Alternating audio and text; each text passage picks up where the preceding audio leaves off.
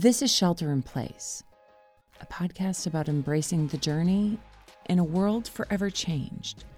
Coming to you from Oakland, California, I'm Laura Joyce Davis.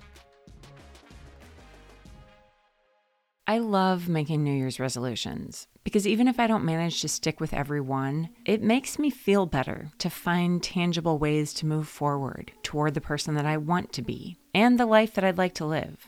So this past week, I finally did make some resolutions. I realized that I probably needed them when I looked at my journal those first few days of January and realized that I'd gotten the date wrong without fail every single day. A side note here that my journaling practice is one of the few resolutions that I have actually managed to continue.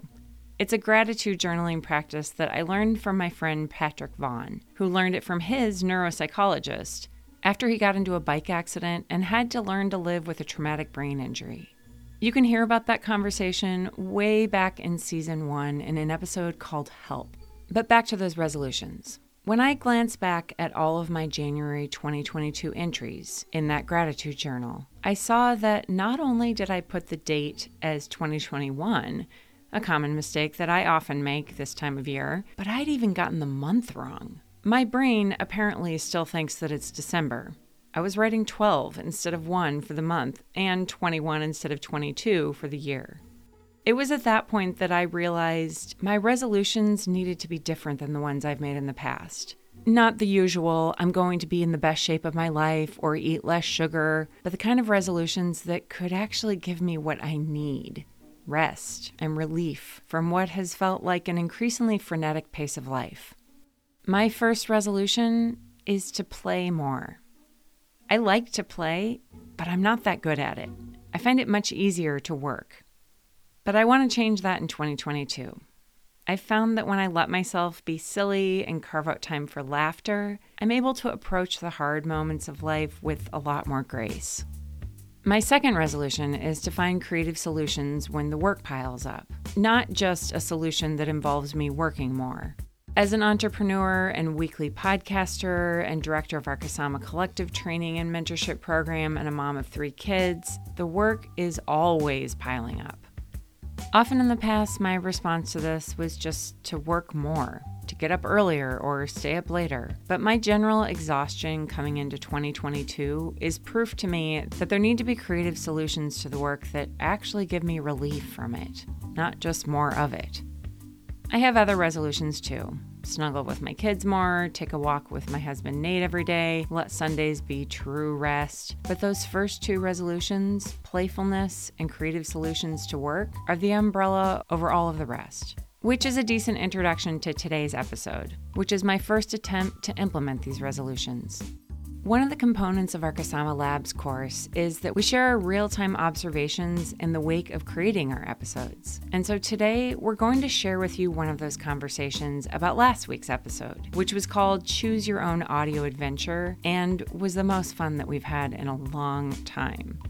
Even though Nate and I were putting it together in a week when we were feeling very worn out by life. It's an episode we created because we needed to have fun. Before we get to that, if you're a podcaster who wants to master the art and science of narrative podcasting, or you're brand new to podcasting and you want to learn how to create a podcast from scratch, make sure to head to our website, shelterinplacepodcast.org, to sign up for our Kasama Labs. There's just 1 week left to get our early bird price, and the self-paced online course starts in February. Here's our reflections conversation on choosing your own audio adventure. One of the questions that we address in this episode, which we address in every episode, is why create? It's one of these questions that's deceptively simple, but it can tell you a lot, not just about your reasons for doing your project, but where you're headed. In the beginning, we were creating this episode because I wanted to take people inside our production process in a way that was fun, that really showed them the intricacies of it and gave them a preview of what they could expect if they were thinking about the Kasama Labs. What ended up in the outtake is kind of where we started. Ultimately, that question, why we create, my answer for it was the same one that we get to in this episode. We're creating because we want to have fun. And that was something that I didn't realize when I started this, but it was something that I came to, and it ended up actually changing all of the decisions from that point forward, from the way the script was written to the sound design to the energy we were bringing to it. It really was this moment where we were coming into 2022 very tired and feeling like we needed relief from just the constant onslaught of work. We just needed to be playful about it. We had started off this episode with the idea that we would go in sort of a numerical list through the different major aspects of creating a podcast episode. That first draft was him writing through these different points of kind of our creative ethos with sound design and interviews and script writing. And it was very good. And I think we'll probably use that information somewhere else. But then as Laura and I started collaborating, the Choose Your Own Adventure idea came up, and I could tell how much fun she was having. And I realized, okay, this is now going to turn into something different. Every good story starts with a character. And in this story, that character is you. You have this whole year before you. Maybe you've already cooked up plans to take over the world. Or maybe you were feeling worn out before this year even started. Either way, it's okay. There's no packing list for this adventure, no advanced prep needed. The one thing you must have for this adventure is something that you already have: curiosity.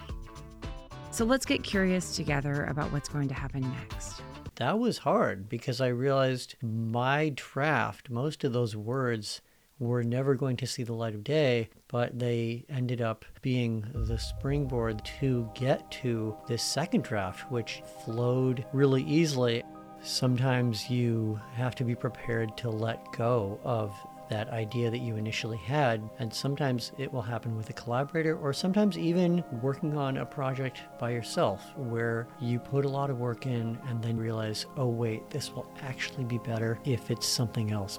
Sometimes the only way to get to the final product is to put in a bunch of work and then realize that it's going to go in a different direction. I think this is a really important point because there are these points in the creative process where you think you're headed in a certain direction, and especially when you're working with a partner or with a team and you have multiple people in the script writing process, you might start off with actually like a pretty good first draft. But it was that question of why create and that realization that this episode was really just calling for some playfulness. It takes seeing those ideas and sometimes pages and pages of writing to get the next idea. Something that I've noticed again and again is when people start to get territorial about their work, it gets very, very hard to move through the creative process at that point, and you're not really collaborating when that happens. Like at the point that happens, you basically either have to say, okay, we're going to push through this and figure it out, or maybe we just kind of do like a you do your part, I do my part, let's see where we end up. In this case, Nate's draft mostly didn't see the light of the day, but that didn't mean it wasn't essential. It was actually the thing that helped us to get to where we needed to be. And that process is actually incredibly fun. If you can embrace that part of the process as a really necessary part of script writing, it actually ends up being quite fun. Like, it's actually my favorite part of the creative process. When I get to that point with somebody where we start asking those questions and we're both open, that is so fun. It's invigorating. It's exciting. It's this sort of electric energy that you feel feeding off of each other and being like, well, what about this? But what about this? And what if we went here? And that's where the real energy starts to come in the episode. I think it's important to acknowledge that moment can be very touchy. If you can let your ego go long enough to realize that it's actually a really necessary part of the creative process, it can be one of the most fun parts of this whole thing. Sometimes the best thing you can do for the creative process is to take a break. The more you share with people, the closer you get to them, the harder it can be not to rub each other the wrong way sometimes. And yet, if you're able to work through that, and as Laura just noted, put aside the ego for a little while and be able to let go, then ultimately the work can really be better coming out the other side. The other thing that's really interesting to note that you actually reminded me of today was creative differences are actually okay. Conflict doesn't feel fun, but it does move things along. And that is also true in the creative process, just like it is in a great story. So when I have a conflict with somebody, my instinct is to resist that or to see it as a really bad thing. But actually that conflict, it's often a very necessary part of the creative process, and it's a necessary part of life. Sometimes we need conflict to tell us, hey, you need to do something different here. The thing you're doing, the way you're doing it, it isn't working. You need to have this hard conversation. You need to change your rhythms. A lot of times those conflicts are really a clue that we need to do something differently. One of the crucial things that we did in this episode that was so helpful that we actually hadn't done quite in this way before, this was a new thing we were trying, was to block out our time so that we were working on similar tasks at the same time. We use Pomodoro timers a lot, which are 25-minute timers that give you a series of 5-minute breaks and then 15-minute breaks in between there. I love this app and this practice because it not only forces me to focus on one task for 25 minutes, but it prompts me to rest and to take a break, which I think is actually probably just as important, if not more important, than that work time. And we were in that rhythm, I think Monday, Tuesday, and most of Wednesday. It was really energizing to know that Nate was working on it at the same time as me. I felt extremely accountable to stay on task. And mostly I just found those 25 minutes flew by. My final observation from this episode was the power of music to create different moods, because you say, choose your own adventure, and that suggests something kind of suspenseful, a journey or exploration. And we had a number of tracks that contributed to that, but I think whether it was the sound effect of dogs barking, which added a humorous element, or creaky doors opening and closing, which made it seem a little scarier, or the footsteps going down the hall to create a sense of dimensionality, it really underscored the way that music can create a richness and mental picture and either reinforce or convey the opposite mood of what the script might be saying. I put 30 or 35 tracks in the folder on Storyblocks, and some of those still weren't even exactly right, and Laura found a few more. But it was a fun exercise in conveying different moods within a script that was unified around a single idea. Coming back to that first thing that I said about why create and how I wanted to really enjoy the creative process and bring listeners into that and help them to have the same kind of fun that I was having with it. There were a lot of tracks in this episode in particular that I normally would not have used in episodes of Shelter in Place. And I often tell our trainees when they're learning sound design that, I'm a pretty earnest person. And so because of that, I think I'm allergic to anything that feels even remotely cheesy. However, for this episode, I just let myself go full tilt cheesy, dramatic. It was kind of fun to just give myself permission to do whatever off-the-wall music and sound effect choices that felt right for that moment. One of my favorite moments in this episode is when the protagonist goes in this cave and they see what looks like a wine rack with all these corks and these bottles that they can very easily pull out and put in. And each time they pull out a cork, a different music score comes out. But just when you're about to look for an exit, you see at the edge of the tiny room what looks like a wine cellar with racks of dark green bottles stacked from ceiling to floor. Each of them is loosely corked, and the dark glass glitters with light that seems to come from within. You uncork the first bottle, and a rush of sound pours out. It's the soundtrack to the scene you're in, or one of the possible options you can choose. You put the cork back in the first bottle and try the next one. Same scene, different story. You try a third, which makes you laugh. A fourth, which you dislike because it makes your story seem cheesy. And then there's the fifth one, which you realize has been there all along in the background, just waiting for you to notice it. It was very fun to, in a matter of seconds, showcase 5 different possible soundtracks for that scene. One of the things that I find fascinating about sound design is that our first instinct is often not the one we should pay attention to. I will often tell people you should think about 3 different folders of music. The first one is your gut instinct. So whatever kind of jumps out at you when you read the script, when you hear this voiceover, when you hear this interview tape, what is the thing that immediately seems right to you? And try to come up with at least 5 or 6 different options for that. The second folder is what's a reach? Maybe this is a little strange or a little off the wall or you're not sure. And then the third folder is the totally off the wall, probably like it won't work, but you're just trying some kind of silly things. You're just having fun with it. Almost always, that third folder ends up being the most fruitful folder. The first folder rarely is, especially when people are learning. It's almost never the gut instinct.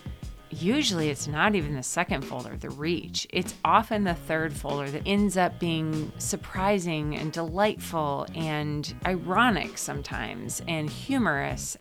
Music and sound effects can do all of these wonderful things that in the best moments of sound design will not only draw your attention to something that you would otherwise glaze over or miss in an episode, but they might even bring this whole new dimension to the way that you're viewing the story that you're being told. As I say in the episode, I went through a long period of my life where I was obsessed with these books. And I still remember that feeling of, I have no idea where we're going, but I'm completely intrigued. And that's the feeling that we want to create for listeners, no matter what kind of episode we're doing. Whether it's fiction or narrative nonfiction or something else, giving them that feeling of being on an adventure, of wanting to keep listening, sometimes without even really understanding why they're engaged, but just giving them that presence of the moment that they're feeling drawn into, that is its own kind of creative magic. Even on a week when I was really tired, it was still just a delight to put that episode out. And I hope you feel that in listening to it too. The overall message of this episode isn't just have fun, but also just realize it's a process. You're going to keep growing. You're going to keep changing. And most of all, I hope that listening to this episode did feel like an adventure to you and that you enjoyed the episode.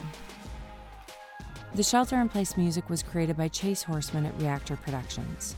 Additional music and sound effects for this episode come from Storyblocks. Nate Davis is our creative director, Sarah Edgell is our design director, and Melissa Lent is our project manager. Until next time, this is Shelter in Place. I'm Laura Joyce Davis. And now, if you're still listening, here's a little outtake. If you're going to be stressed out and sighing, you should just go out. So just come back in 5 minutes.